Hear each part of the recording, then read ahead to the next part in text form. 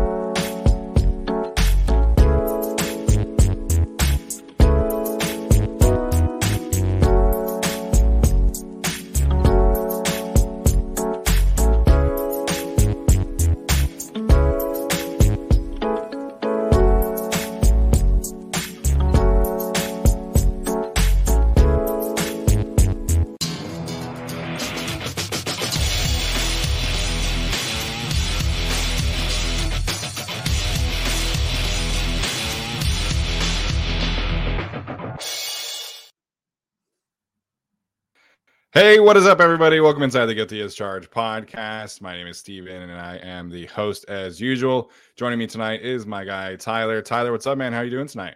I'm doing very, very well. Happy to talk about the Senior Bowl and some cut candidates, all that good stuff. How are you?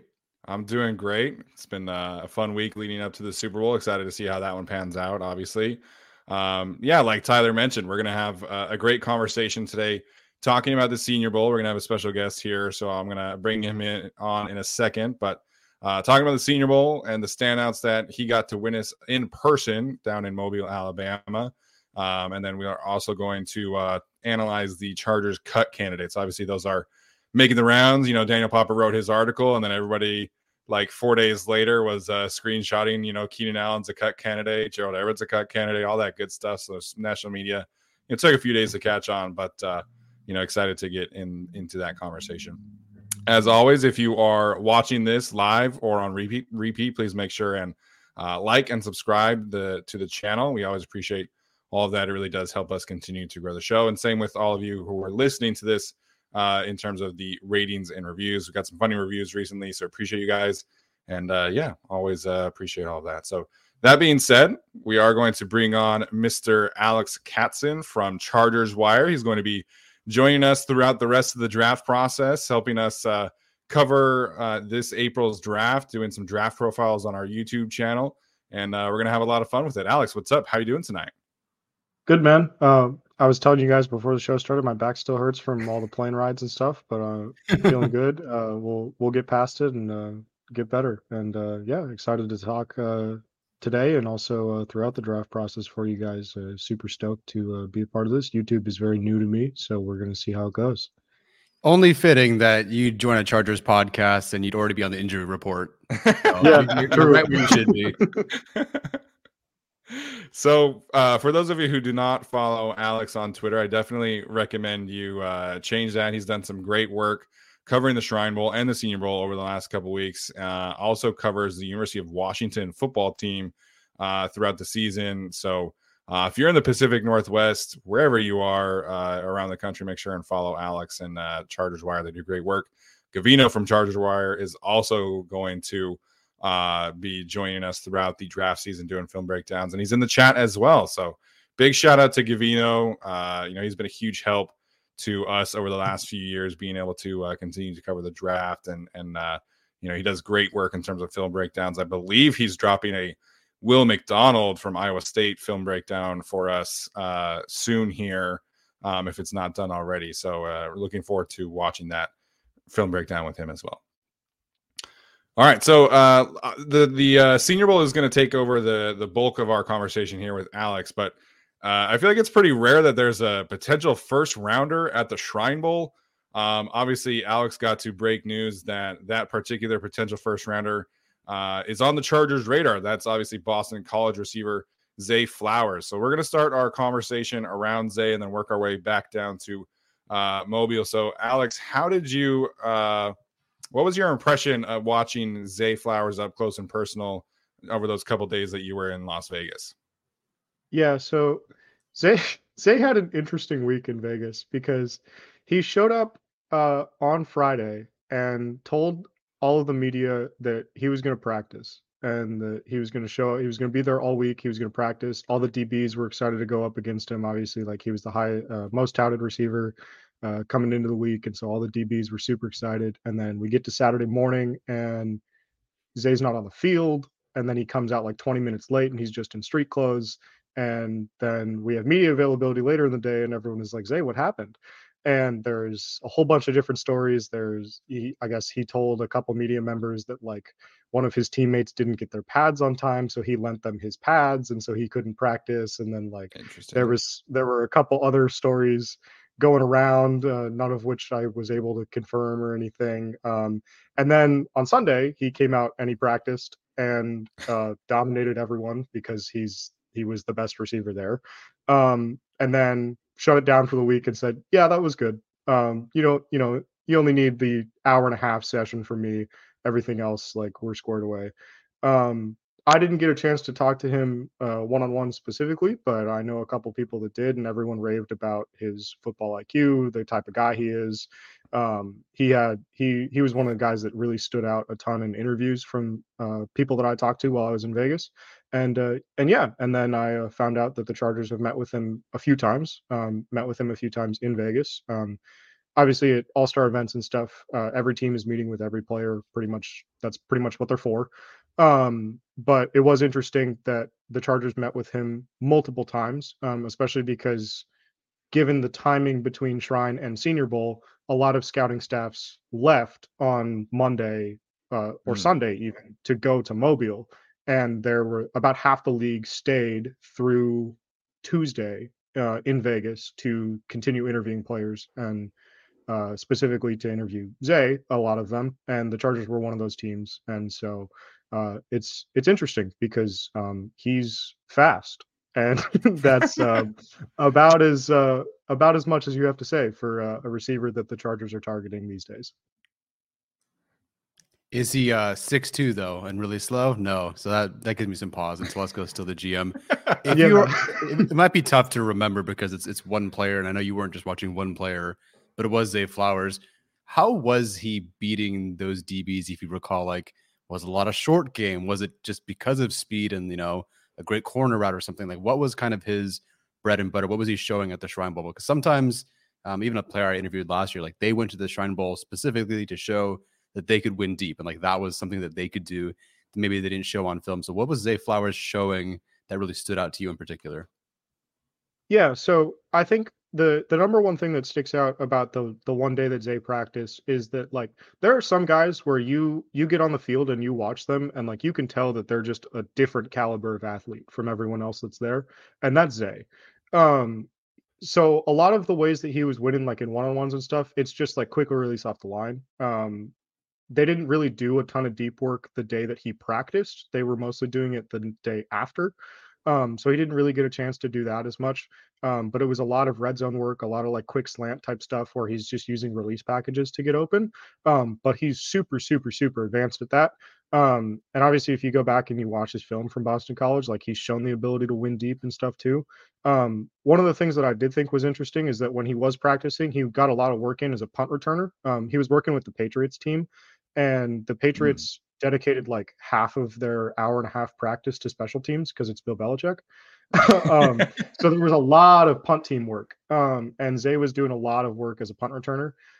That's an area where like he didn't really produce a ton at Boston College. I think he only had like 43 punt return yards like all season this year. But the way that he moves in open space, that's a really good usage for him at the next level, I feel like. And so it was interesting to see him do that a little bit too, and kind of like show off some of that short area quickness again, to kind of complement the way that he was winning in like one-on-one drills in practice as well. Yeah, he's definitely got the body type and the athleticism to develop into that kind of punt returner.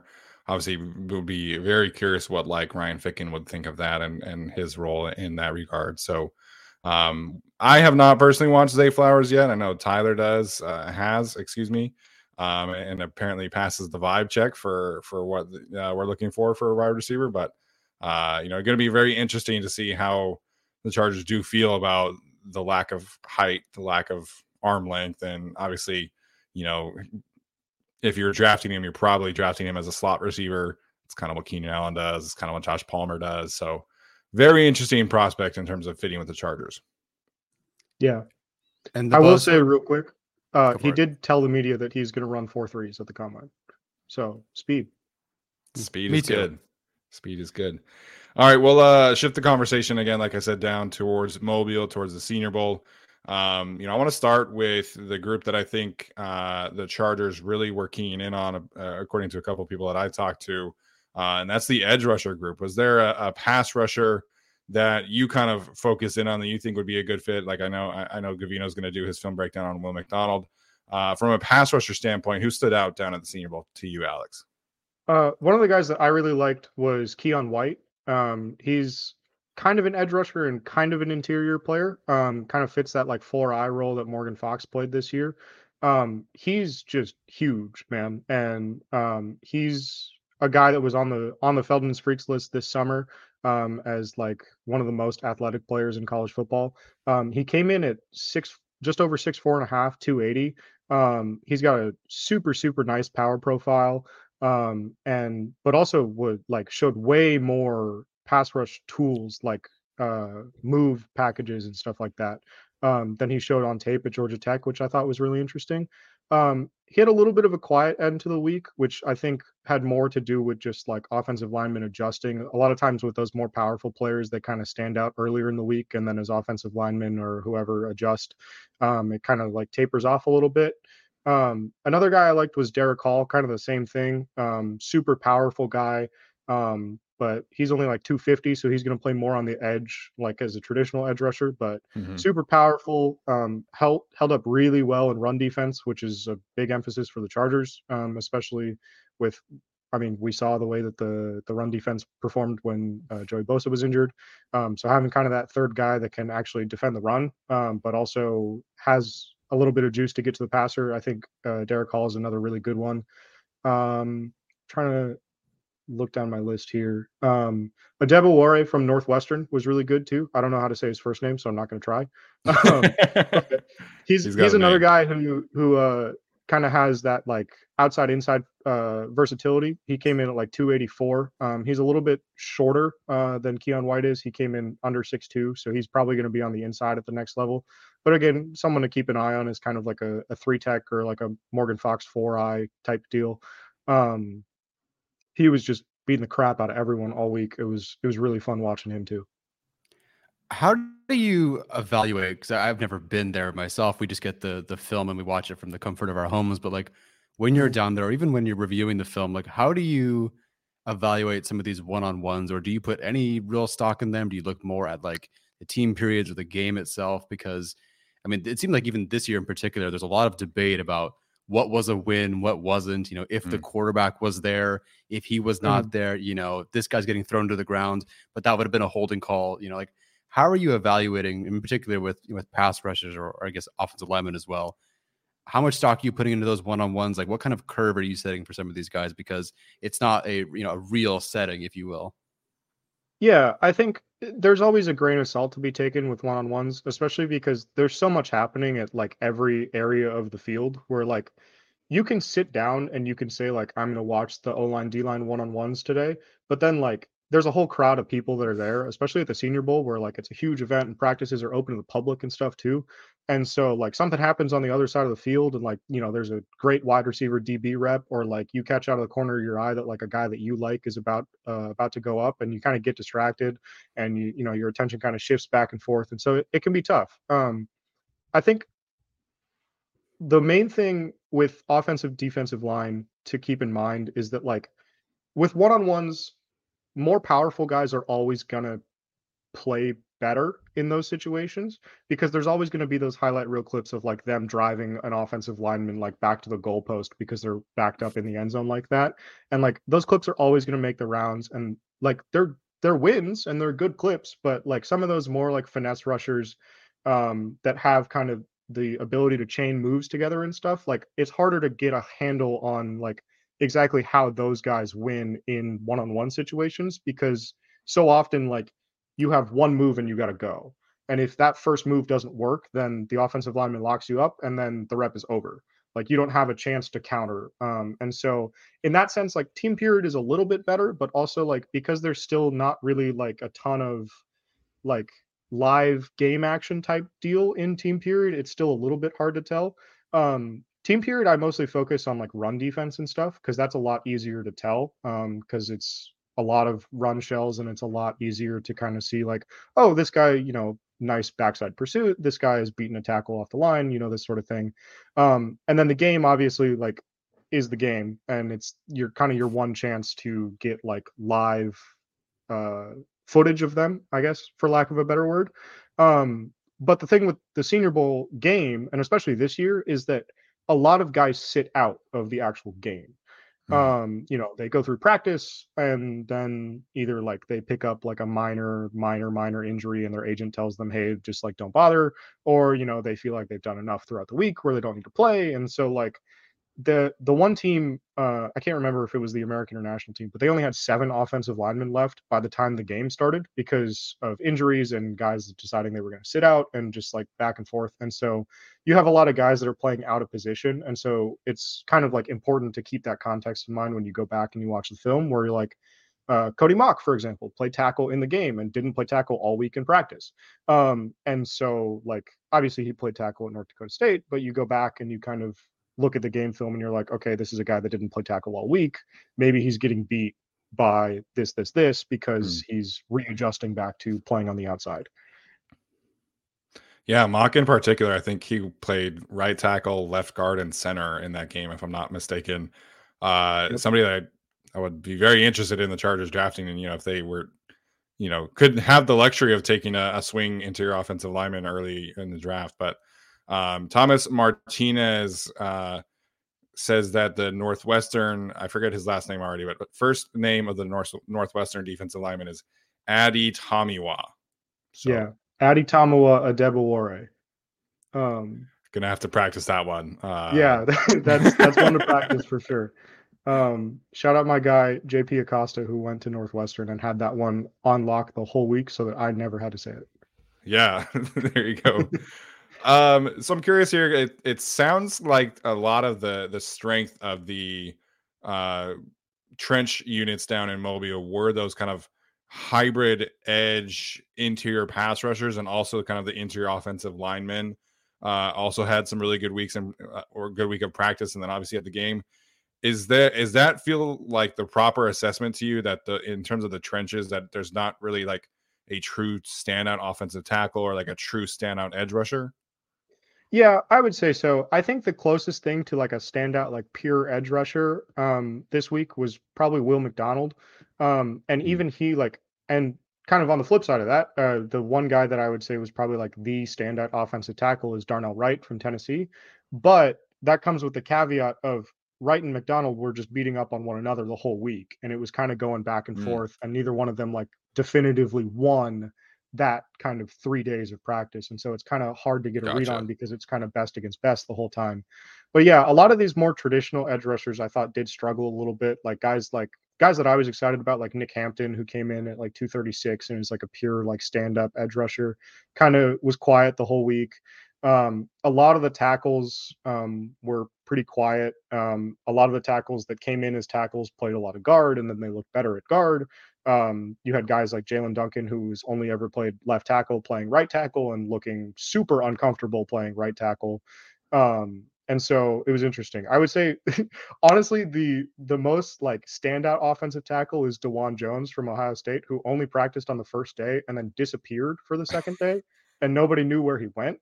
And like no showed media day, like no one could find him. And then eventually, like it gets reported that like they're afraid that he has a concussion. He showed up to the third day of practice and he's in shades while it's like raining outside. And so it was a very interesting week for him. But he had a great first day of practice. He looks like an absolute monster. Someone who I think might be worth keeping an eye on towards the end of the first round. I mean, I don't necessarily think he's a first round player, but he's 6'8", 375. He's definitely got first round size, and he's a pure right tackle. And so if the Chargers don't bring back Trey Pipkins, I feel like that's someone that like is worth keeping an eye on around that 21 range, maybe in the second round if the combine doesn't go his way. But that's really the only guy that I can think of. Most of the tackles struggled a little bit, had kind of their ups and downs. Is there anybody in particular? So you talk about the tackles that might have struggled, and that was kind of what happened last year. Was the big, the not the big three, the three after the big three. The guys that you want to see, whether it's Penning or Falele or Ryman, like those were the guys that were. I mean, even at one point, all three of them were jockeying for like first round status. And you go to the Senior Bowl and you're hoping to see them handle some of these guys, and each one of them just individually struggled, had poor performances. Again, not always completely fair, looking at one-on-ones and things like that. But their stock all kind of seemed to sink a little bit, although Penning still went in the first round. So was there anybody in particular like you really wanted to see to kind of maybe not move up your grade to the first round or anything, but like you were hoping to see a bit more from them and you really just didn't? Like, I don't want to call anybody out, but who are maybe some of the disappointments from the weekend? Yeah, I would say the one that sticks out right away is Ryan Hayes, the Michigan offensive tackle.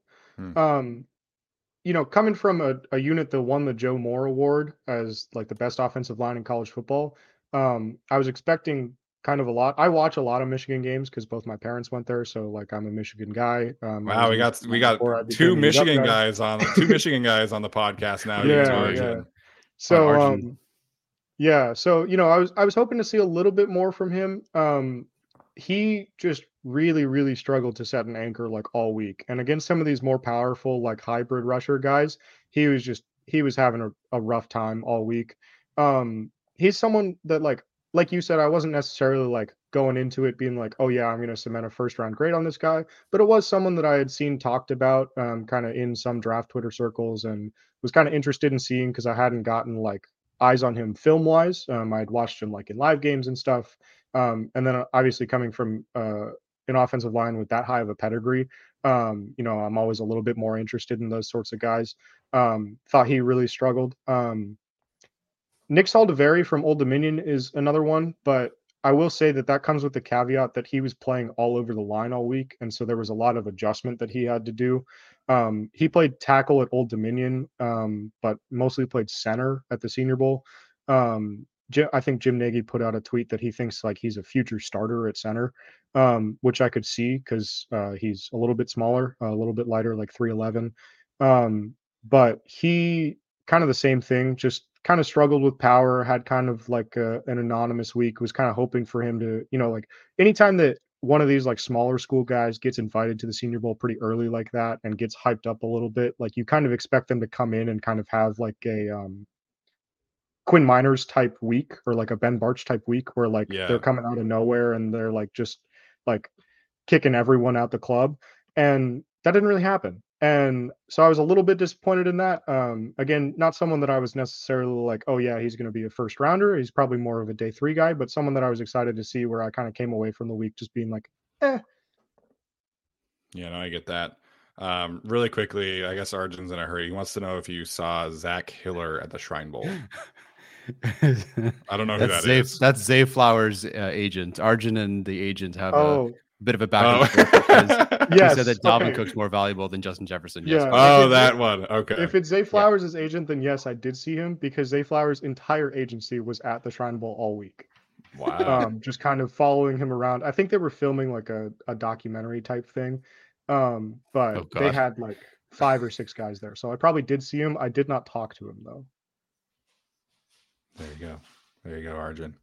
All right, I want to shift gears here a little bit and talk about the skill positions. Obviously, everybody and their dog wants the Chargers to address the wide receiver position. Seems like pretty consensus that Jaden Reed was kind of the big winner in terms of the receivers, Michigan State wide receiver. Anybody else in terms of the wide receivers stand out for you that week in Mobile? Yeah, the name that comes to mind immediately is Michael Wilson from Stanford. He's a little bit more of a prototypical Chargers receiver, by which I mean he's big and slow. Great, he'll fit right in. Yeah, he's 6'1.5", 216. He's probably gonna run like 4.5, 4.6. But he just knows how to get open. He reminds me a little bit of Josh Palmer. Not like an official player comp, but it's kind of similar, kind of the way that they win. Did a lot of work in the intermediate areas of the field. Injuries are going to be the big thing with him. He's only played like 14 games over the last 3 seasons. We talked to a few people while we were in Mobile that said that it was like a collarbone issue, like a recurring collarbone issue that he's had for the last couple of years that's kept him out. So again, perfect Chargers fit. Big, slow, injury-prone receiver. Yes. Pencil him in day 2, day 3. But he had a really good week of practice. He had a great game. I think he led the game in receiving yards. He had a touchdown that was a nice play by him. It was a little bit of an underthrown ball from I think it was Jake Haener. Slightly. He kind of came back and got. So he had a really nice week. To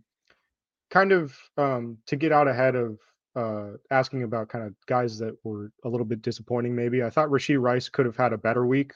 He was a guy that I kind of came into the week being like, I'm ready to cement a first round grade on him.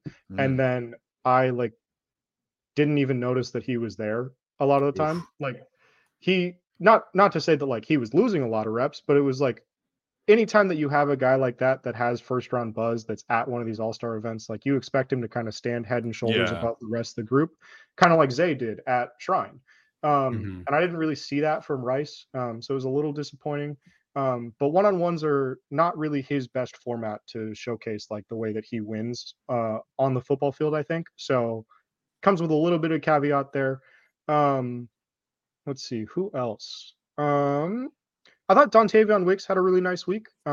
He's got some drop issues. I think his drop rate was like almost 10% this season at Virginia. So some drop issues might be understating it a little bit. But he put together a really nice week of practice. He's just such a refined route runner. Just another one of those guys that just knows how to get open. Not going to be like the fastest guy, not going to run like 4.3 or anything. But just knows how to get open. The thing for him is just going to be catching the ball. Just gotta catch the ball. Yeah, just gotta catch the ball, man. Awesome. I mean, Quentin Johnson also has a high drop rate too, so this is true. There we go. It was a big week for corners, it sounded like, as well. Do you think that kind of maybe played into why there weren't more standout wide receivers this week? Yeah, definitely. This corner class is awesome. There's so many guys, man. I love this corner class so much. Like even outside of the Senior Bowl, just like in general in the draft, this corner class is nuts. I love it. I also think that part of the reason that some of the wide receivers didn't stand out as much is that the quarterbacks were bad. All of the quarterbacks were bad.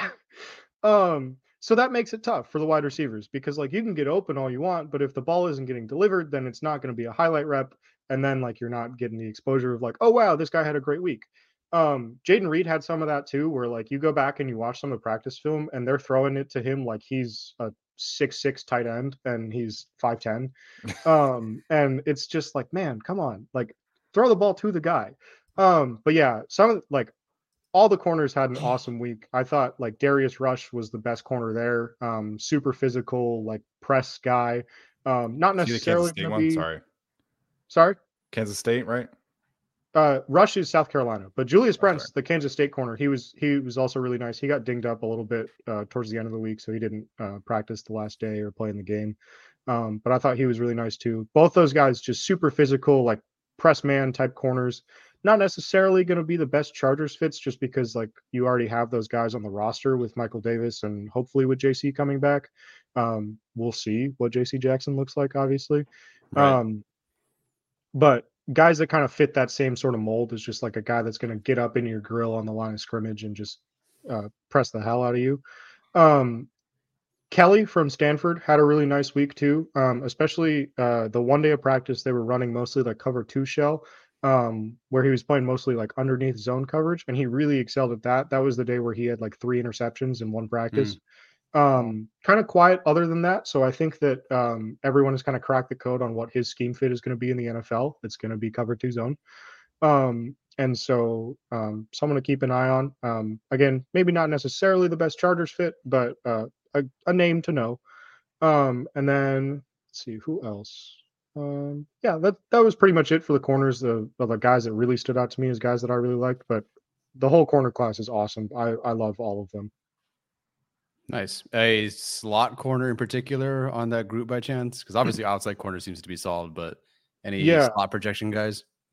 Slot guys, it's tough because like I would say that the one guy that projects really favorably to the slot that was at the Senior Bowl would be Jartavius Martin from Illinois. And I only caught 1 day of practice from him because I did Shrine and Senior this year. I missed the first day of Senior Bowl practices because I was traveling.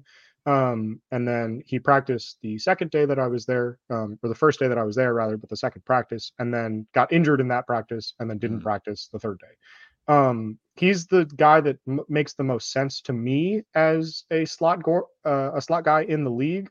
But I don't have that much information to go on because I only saw him for maybe an hour.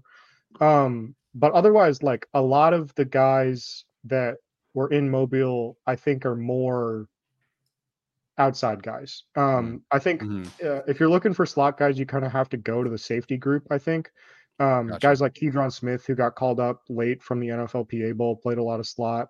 Someone like Daniel Scott can just like play all over the field. The Cal safety, you can put him wherever and he'll do well. But yeah, a lot of the corner group was mostly outside guys this week, I'd say. All right, there we go. So if you're just joining us now, this is Alex Katson from Chargers Wire doing some great work with us covering the draft this year. So Alex, really appreciate your time, man. Where can everybody go find you and find your work as we, really launch into draft season?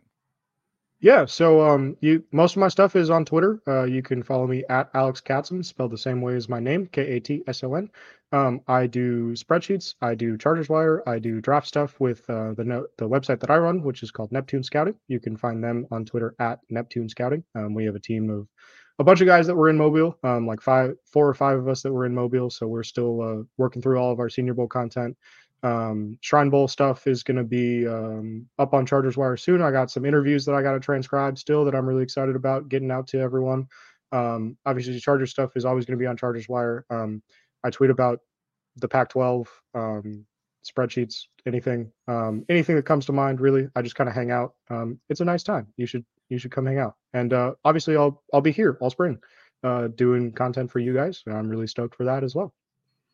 Yeah, we've got a lot of fun stuff planned with Alex here, doing draft profiles, reacting to mock drafts, things like that. So going to be a lot of fun. Obviously, Gavino Borquez as well on here. So the Guilty as Charged Chargers Wire relationship is going strong, and we're really excited to continue that. So Alex, appreciate your time. Everybody make sure and go follow him. And Alex, we'll talk to you soon. See you next time, guys. Have a good one. We're driven by the search for better. But when it comes to hiring, the best way to search for a candidate isn't to search at all. Don't search, match with Indeed. Indeed is your matching and hiring platform with over 350 million global monthly visitors, according to Indeed data, and a matching engine that helps you find quality candidates fast. Ditch the busy work. Use Indeed for scheduling, screening, and messaging so you can connect with candidates faster. Leveraging over 140 million qualifications and preferences every day, Indeed's matching engine is constantly learning from your preferences, so the more you use Indeed, the better it gets. Join more than 3.5 million businesses worldwide that use Indeed to hire great talent fast.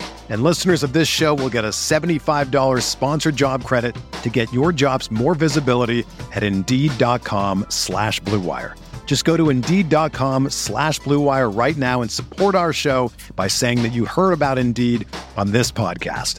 That's Indeed.com/Blue Wire. Terms and conditions apply. Need to hire? You need Indeed. Another day is here, and you're ready for it. What to wear? Check. Breakfast, lunch, and dinner? Check. Planning for what's next and how to save for it? That's where Bank of America can help. For your financial to-dos, Bank of America has experts ready to help get you closer to your goals. Get started at one of our local financial centers or 24/7 in our mobile banking app. Find a location near you at bankofamerica.com/talktous. What would you like the power to do? Mobile banking requires downloading the app and is only available for select devices. Message and data rates may apply. Bank of America N.A., member FDIC. All right, so the show is not over. We're going to continue to talk about some things here. But Tyler, anything stand out about what Alex was able to share with us?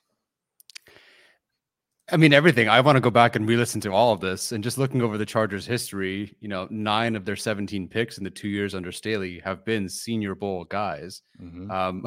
I noted that Larry Roundtree had 4 carries for 7 yards in the Senior Bowl game. Oh, dude, that's the most typical thing I've ever heard. I was like, of course, that's exactly what he had in the Senior Bowl game. But yeah, I mean, the Senior Bowl is very clearly throughout Telesco's history for sure, but definitely the last 2 years has been big for the Chargers. So really, I mean, every name that he dropped is worth looking at, and I know that they'll be covering up Alex and Cavino and us, of course. We'll do some work too. We'll be covering some of these guys that really fit who the Chargers would probably target. Yeah, absolutely. We're diving into draft stuff as well. I know, obviously we've been busy doing some other things. I think I'm at like 20 prospects graded right now. So, getting there slowly but surely. So we're going to have a lot of stuff. And then, we always love to collaborate with other people. And, Alex does some great work. And, I wanted to take advantage of his insight. And obviously, I had some great thoughts to provide tonight. So, all right, we're going to move on now and talk about some Chargers cut candidates. So, as always, we have a slideshow for everything. I did this one, so hopefully it's does the job here tonight. So, these are 7 players. This is purely money related. So there is a name on here that people might freak out about. We are not suggesting that the Chargers cut him. We're going to kind of analyze where the money stands and maybe, discuss what the Chargers can do in terms of freeing up some cap space with that player's particular contract. So we did talk about Keenan Allen as kind of a big separate topic. So that was on our last show. If you missed that, please go and check that out. There was a lot of good conversation had in that one. Obviously, it's kind of the bigger question mark of the season. And, we'll dive into some other ones here and now. So after we do this, we're going to have a ranking like we did last time in terms of percentages, have verdicts and stuff like that. It's going to be a fun conversation for sure. Love it.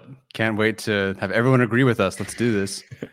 And this is based off of alphabetical order. This is how I order this. Working in education my whole life, that's kind of where my brain went to. So first up on the list is Austin Eckler. Again, not suggesting this, but the money does work out. We'll get to that in a second. In terms of his statistics, obviously had a fantastic season. Everybody knows the 20 total touchdowns, but 217 carries, 950 yards, 4.4 yards per carry, 2.92 yards per contact per attempt, which was 18th best in the league. 44 missed tackles, forced missed tackles, 15th best in the league. 23 runs of 10 plus yards, which was 15th in the league.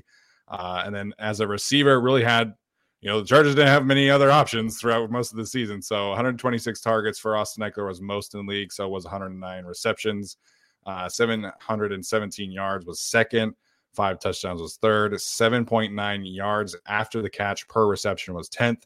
And then 1.55 yards per route run was 4th best in the league. So, Tyler, I guess kind of the question here before we get into the specifics of the finances, where do you see kind of the Chargers and Austin Eckler in terms of like how would they value him as he does start to hit that age, that dreaded age marker that we kind of see in terms of regression?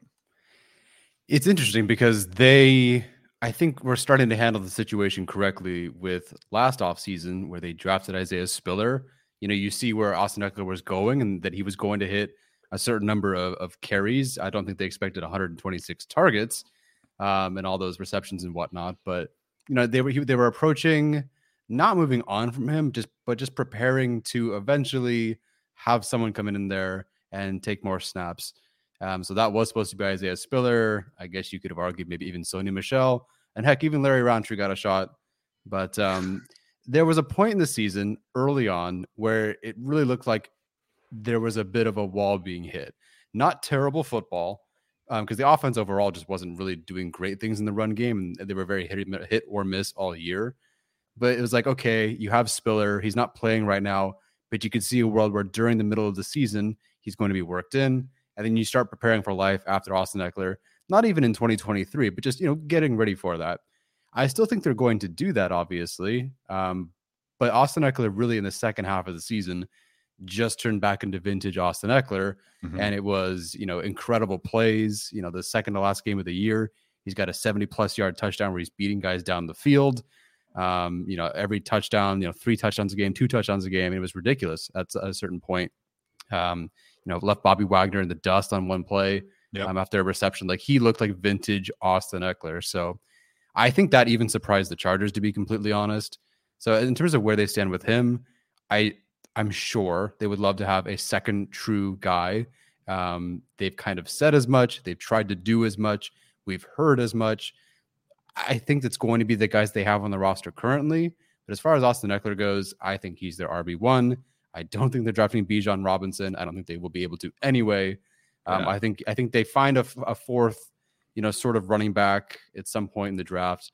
But I think Austin Eckler is here to stay, here on his contract. If they give him an extension, it wouldn't surprise me.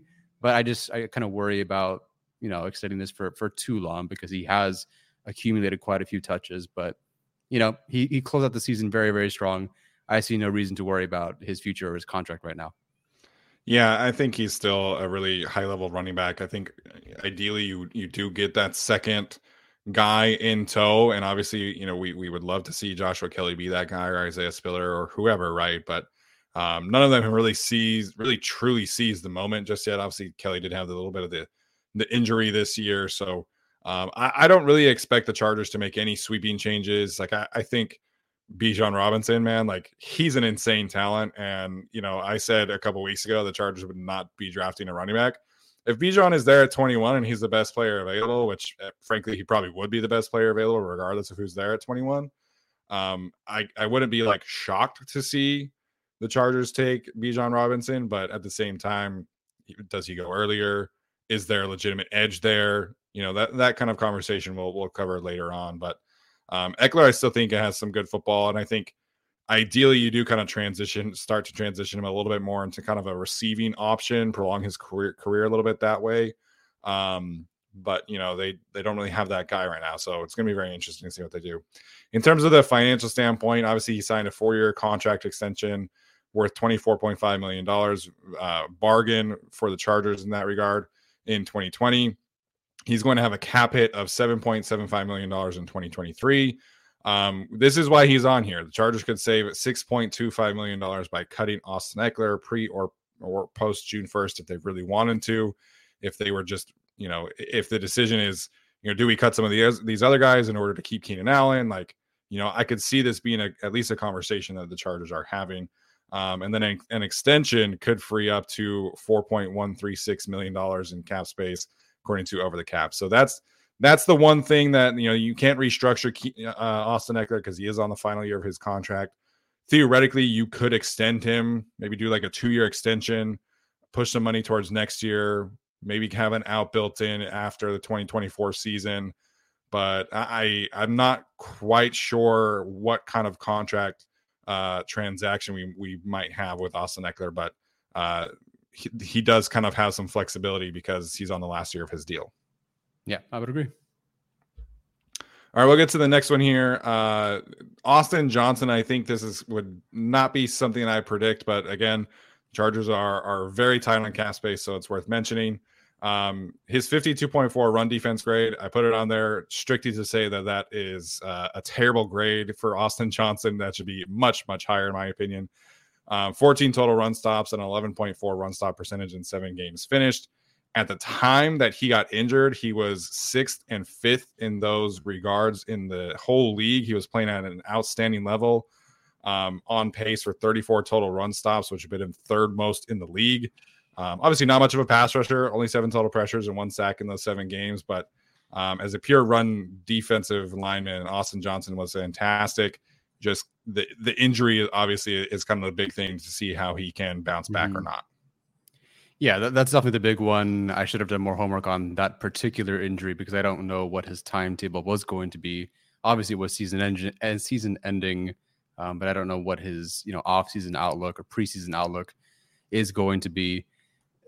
If they want to try to do, not that it's an exact swap because the Chargers would only save 3.4-ish million by cutting Austin Johnson, but if they want to try some sort of swap where they cut Austin Johnson to make an attempt to bring back someone like Morgan Fox, to kind of push that money that way instead, I could see that. But honestly, Austin Johnson, when he was on the field, when he was playing, I thought was their best defensive tackle of that group. Eventually that did become Morgan Fox because he was a standout to close the year, but to start the year, that was really Austin Johnson. And what they were doing against the Chiefs in that week 2 game, a lot of it was because Austin Johnson was having a phenomenal game against that interior. And that's a very, very good interior for the Chiefs. So I don't see them extending him by any means. I think he just stays on his current deal.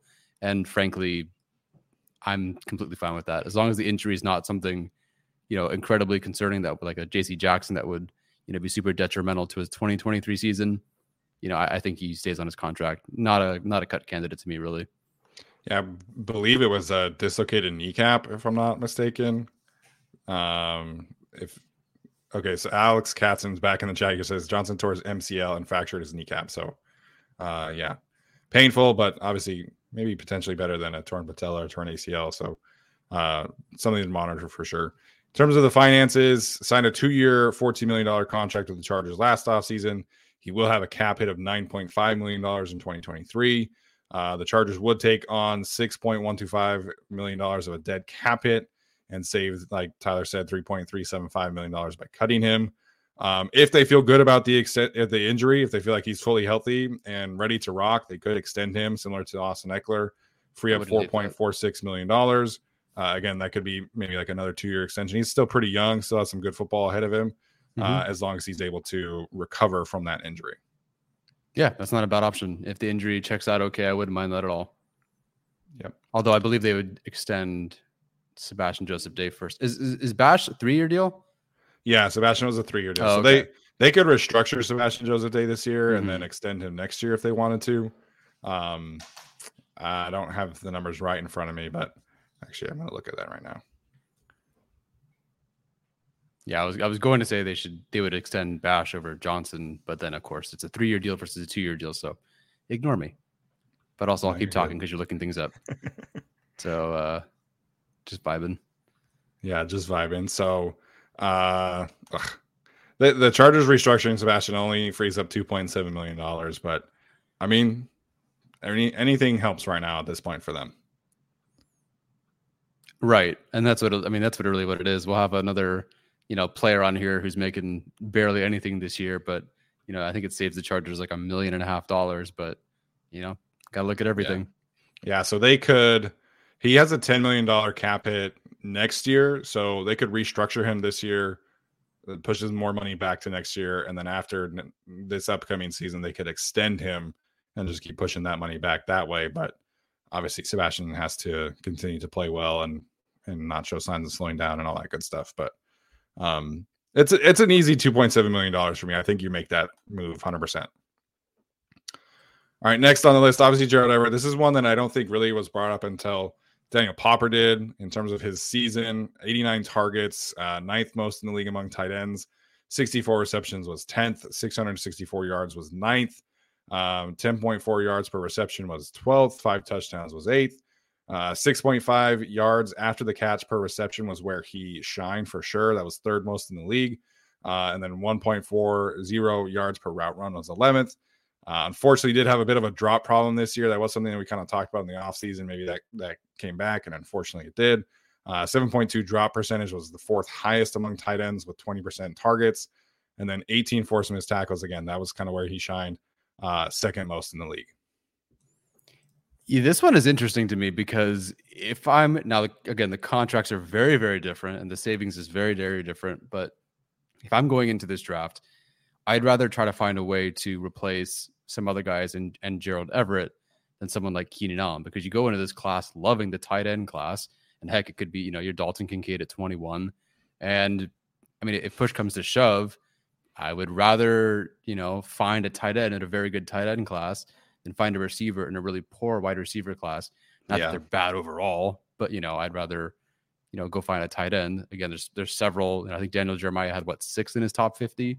I'd rather go something like that. So the savings isn't a whole lot. This is a player that I guess everything really kind of balances out to saying an above average tight end. To me, I do feel like there were some self-inflicted injuries. We saw that. That was the first, where were the deep shots? Well, they tried one against the Falcons and he dropped it, a seam ball or whatever he was running. Yeah. So some self-inflicted stuff, but I really do also feel like there was just some schematic issues as well. Just no intention to get him the ball. Some games, absolutely. Against the Jaguars, it was Gerald Everett's game. Like, they were going to get him the football, and clearly it paid off. There were several moments where Gerald Everett was carrying this team, and others where it just felt like they just did not try to get him the football. If they want to upgrade it at a position where they want a better blocker, maybe a better two-way player, I was kind of hoping to see more out of Gerald Everett in that regard. I know Trey McKitty gets most of the flack for being a poor blocker, and he was, and kind of quote-unquote deserves it. But Gerald Everett wasn't a whole lot better. And if you want to go by Pro Football Focus's blocking grade, not that I would, but I believe he's 2 spots ahead of Trey McKitty out of 150. So I do feel like there was more of a difference than that, but from some perspective there. So if they move on from him, I would get it, and they're in a good position to find a tight end. At the same time, Donald Parham is currently not back with the team, although I do think he will be. Trey McKitty has been, a relative disappointment in his second season, and that's kind of all you got. So unless you're banking on Stone Smart, you're really leaving yourself in a vulnerable spot, I would say, to force yourself to draft a tight end. Although, again, it's a good tight end class. Yeah, it is. I think it's all about weighing kind of how much do you really improve the tight end room by cutting him versus drafting his replacement. Because what if that rookie struggles? Then you have, a struggling rookie and Trey McKitty and Stone Smart as your tight ends, or, whatever else they do. Maybe you get like a cheap veteran in there or something. But, it's a very interesting discussion here in terms of the finances. He signed a 2-year, $12.25 million contract with the Chargers in 2022. He would have an $8.25 million cap hit if he is still on the roster this season. In terms of cutting him, the Chargers would take on $4 million of dead cap and then save 4.25. So this isn't like a super clean cut, but it does save you $4.25 million. If they wanted to trade him, they could save $5.75 million. I don't really know what kind of market he would have. But he's watching the Cowboys under Kellen Moore. He's not a super clean fit in terms of what Kellen Moore usually uses and prefers at the tight end position. I think he could make it work for his last year of his contract.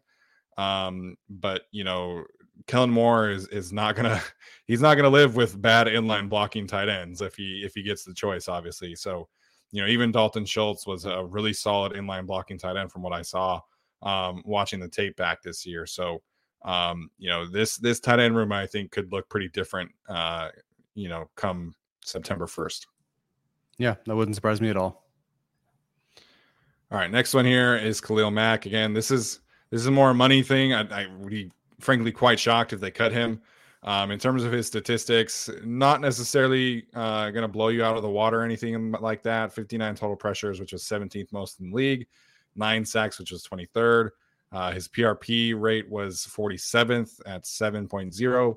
14.5 win percentage was 50th. 13 run stops, 3.7 run stop percentage. 61.7 run defense grade. So I think Khalil Mack played at a level that I expected him to. It's just that unfortunately Joey gets hurt, and it really kind of takes his production down a little bit, in my opinion. He goes from becoming the second edge rusher to being the first edge rusher, gets all the attention. So I think Khalil Mack was solid. I think there was definitely a little bit of a lull there. But I think from a leadership standpoint, from like a Brandon Staley standpoint, I'd be pretty shocked if they did cut him. Yeah, I would be too. If the Chargers had decided to move on from Brandon Staley, I think this would have been like the first or at least number one priority sort of cut candidate. Not because he had a terrible season, but because it's no longer Brandon Staley's guy. It's probably a new GM as well, new regime. I didn't trade for you. You're not my guy. Again, it's Khalil Mack, so, respect. But, at that point, I think that would have been a cut candidate. Instead, Brandon Staley is back. Tom Telesco is back. And I do think they want to make this work. The peak value, and this is kind of goes for Joey Bosa as well. The peak value for both players is when both players are together and when they are healthy. That's 100%. Very obvious if you watch the first 2 games of the season. Unfortunately, that's all we got of 2 healthy players, but it was phenomenal. So Khalil Mack, if you want to trade Joey Bosa, I guess if you want to, fine. But Khalil Mack is going to have these numbers again and not really live up to his contract. Again, not bad play, but not, $27 million cap hit or whatever it is. Joey Bosa, if you want to cut Khalil Mack, Joey Bosa, we've seen what it looks like in Brandon Staley's defense without another guy across from him, actually even with Uchenna Nwosu. And, that wasn't great either. The peak value for both of these guys, for them to live up to their contract potential, they do require each other. So I do think that both guys stick around. I know some people want to trade Joey Bosa. I know some people might want to consider trading or cutting Khalil Mack. But I do think both guys are on the team. They stick around. I think Telesco, Staley, and really both Mack and Bosa want to see this all the way through. Yeah, I agree with that. I mean, you're not going to trade for Khalil Mack and then get 2 games of healthy players and be like, "Yep, we're going to move on." Like, I think you want to see what you have with this duo before you do anything with it. And trading Joey Bosa, I think I've said this on Twitter, I've said it in Discord. I think it's a ludicrous idea talking about trading Joey Bosa. In terms of Khalil Mack's finances, obviously the Chargers inherited his 6-year, $141 million deal that he signed with the Bears. That started in 2019. Obviously, they're inheriting the final 3 years of that. Because of the restructure that they did last year, he does have a cap hit this year of $27.4 million. I would be shocked if it stays that high. I don't think you could really justify it being that high. If they did want to cut him, you can save $18.4 million if you cut him pre-June 1st or $22.9 million with a post-June 1st designation. So again, from a financial standpoint, this would be a typical Tom Telesco cut, but obviously you're probably trying to keep him around. In terms of the restructure, you can save $10.86 million with that. Obviously, the only thing there is that you're pushing more money towards his final year of his contract. And then at that point, you're looking at like an astronomical cap hit number for the final year of his contract. So we'll see what happens here. You theoretically could ask Khalil Mack to take a pay cut and rework the contract that way. Obviously, that would require that Khalil Mack would be open to taking a pay cut. But I expect some kind of transaction here with Khalil Mack's contract, because $27.4 million cap hit this year, I think is not going to be really flying very well with Ed McGuire and company from a financial standpoint. Yeah, we'll see with that one. I can't wait to have Arjun on to really break this all down and have like a nice layout in front of us. Yeah, absolutely.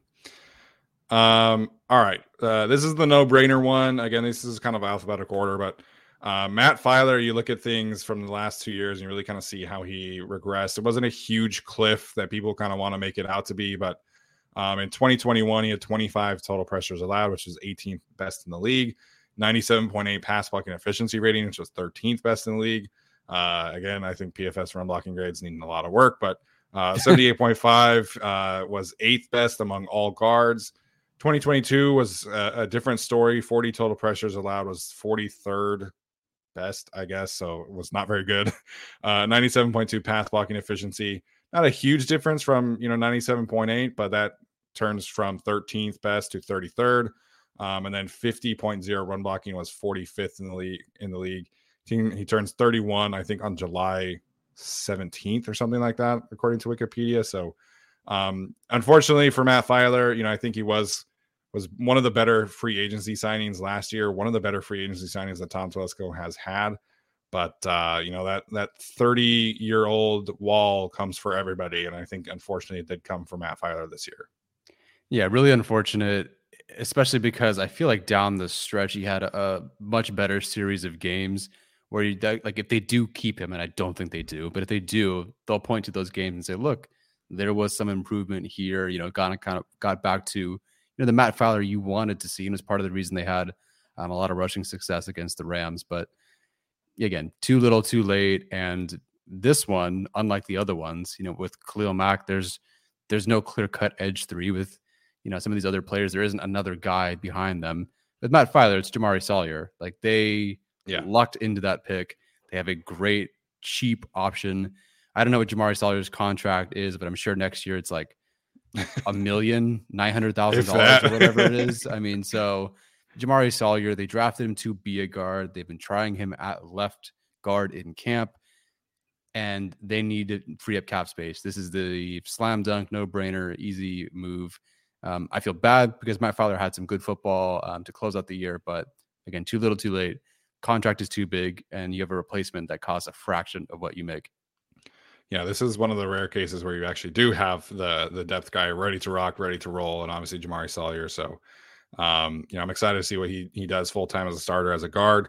It's kind of where the Chargers drafted him. That's where I think he fits best. So, him and Slater next to each other is going to be a lot of fun.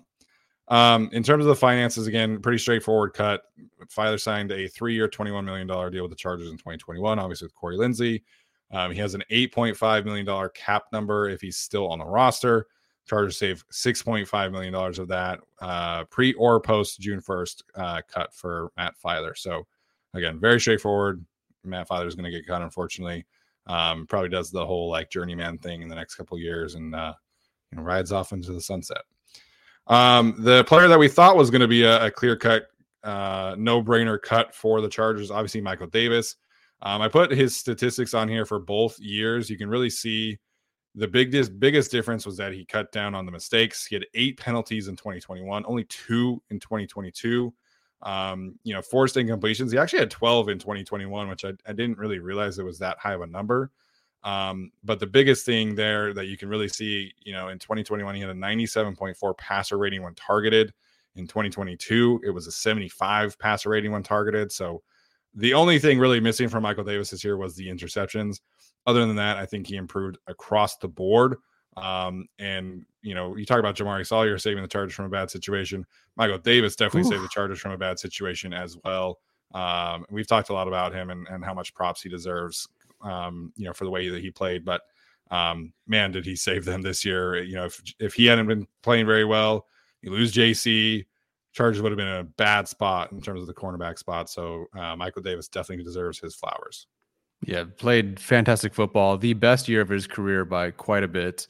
And really even with, but especially with JC Jackson's future, his injury, everything being so up in the air, you obviously keep him. And frankly, he deserves an extension. He's the best corner on the team, certainly the best remaining corner, even if you include, Bryce Callahan maybe coming back or something. Just played phenomenal football. And I don't think there's any reason to get rid of him. We thought there would be. When they just demoted him to gunner and that was it, when there was no real competition, sure. What are you going to do at that point? The insurance is great, but, he wasn't like a huge standout in 2021. But after this past season, seeing what he did and then really seeing what the defense looked like without him, you really, really want to hold on to Michael Davis. And I'm frankly very happy if they give him an extension. It could be a kind of one of those faux extensions where it's one more year, switch up the money a little bit, but you still can, have that out the following year. Let's say JC Jackson comes back and he's super healthy, fine, whatever. But he does deserve an extension, and I think the Chargers should absolutely make this move. Yeah, absolutely. In terms of the money here, obviously signed that 3-year, $25.2 million contract extension with the Chargers in 2021. He will have a cap hit of $9.4 million if he's on the roster in 2023, including a $1 million bonus that hits on the third day of the new league year. So again, I think the Chargers have some flexibility here because he's on the final year of his contract. They can save the $7.4 million if they're, absolutely going to go draft a corner in the first round. Like if that's the area that they want to go to, that is unfortunately a possibility. But to me, another extension could create $4.7 million in cap space this year. He's only 28. He just barely turned 28 in January. So you still have a couple years left of quality football. He was an undrafted free agent, so there's not like a ton of wear and tear on his football body. He wasn't a starter right away for the Chargers. So I think ideally, you do give him an extension. And again, same kind of concept. You lower the cap at this year, you push some money towards the next couple of years. And then, after, maybe 2024 season, you have a cut conversation again after that point. Yeah, no, but I'm happy with an extension for him 4.7 extra in cap space. All good with me. Yeah. And again, every little bit helps for the Chargers, as long especially while you're trying to keep players like Keenan Allen around and do things like that. So to me, it makes too much sense to extend Michael Davis this year. Mm-hmm. All right. So we went through all of it. Obviously, if you are just joining the show, you can go back and rewatch it. We are definitely in agreement that Matt Filer is going to get cut. Anybody else from this list, Tyler, that you think does ultimately get cut? Like, how would you lean in terms of who's most likely outside of Matt Filer to get cut? Let me go back through. I mean, we did talk about it as being Gerald Everett of the guys that are on here. We didn't talk about Dustin Hopkins. That one is still, I think, something that would happen. I would assume that's what happens. But wherever they lean, I trust Ryan Fickens. If they keep him, if it's not Cameron Dicker, fine. But I do think that of the guys that we have here and outside of Matt Filer, it would be Gerald Everett. And I would consider Gerald Everett more likely to be cut than Keenan Allen, if that makes any difference to anyone. Yeah, I would agree with that. So I didn't really put Dustin Hopkins on here, and that's my mistake. I probably should have, but cutting him with a post June 1st designation saves $2.28 million this year and then $4.75 million next year. So he has basically zero guaranteed money on his contract. So, once they cut him, if they cut him, they'll save approximately $7 million in the next 2 years. I agree with you, though. I do think that there's more of a chance that Gerald Everett gets cut than Keenan Allen. I think, we've talked a lot about the value that Keenan brings to this team, and I think that they're going to figure out a way to keep Keenan around. I would agree. Well, I already committed to 100% guarantee, so I have to be right now. Yes, absolutely. So, in terms of extensions, again, we talked about that. Potentially Michael Davis, potentially Austin Eckler, that can free up some money for them. We'll see what they do. This is going to be a very busy off season for M. McGuire. Usually it's a lot of focus on Tom Telesco and player acquisition. Theme of the off season this year is going to be reworking some contracts, I think. So we'll see how that goes. All right, guys, let us know what you think in terms of some of these cut candidates in the chat or in the comments or on Twitter. Who would you think is a likely cut candidate, obviously outside of Matt Filer? Tyler, any final thoughts before we head out tonight? I'm just excited the offseason's rolling around because we always win it. So I can't wait to continue talking with you and with everybody else and, racking up these views and making some money before we all go broke during the summer and I have to start paying back from student loans. So I can't wait to make up some money between now and then. Yeah, we got to figure this out. As a country, are we canceling them? Are we not? Like, I just want to know when I need to start paying some loans back. I don't know. But going to be a little bit more difficult this year to win the offseason with some restructures. We're gonna lead the league in restructures. There we go. That's how we're gonna win the offseason. Hey, I'll take it. We don't win anything else, so. Oh my goodness. So that's going to do it for us tonight, guys. Thank you again to Alex Katson for joining us to talk about some Senior Bowl. Make sure and follow him. Stay tuned for his work on the channel. Same with Gavino Borges. Make sure and follow us on social media and leave some reviews if you would be so kind. So that's going to do it for us tonight. We'll see you guys on Saturday for our usual Saturday Q&A, and we'll keep you posted about some topics that day. So we'll see you then. This is the story of the one. As head of maintenance at a concert hall, he knows the show must always go on. That's why he works behind the scenes, ensuring every light is working, the HVAC is humming, and his facility shines. With Grainger's supplies and solutions for every challenge he faces, plus 24/7 customer support, his venue never misses a beat. Call quickgrainger.com or just stop by. Grainger, for the ones who get it done.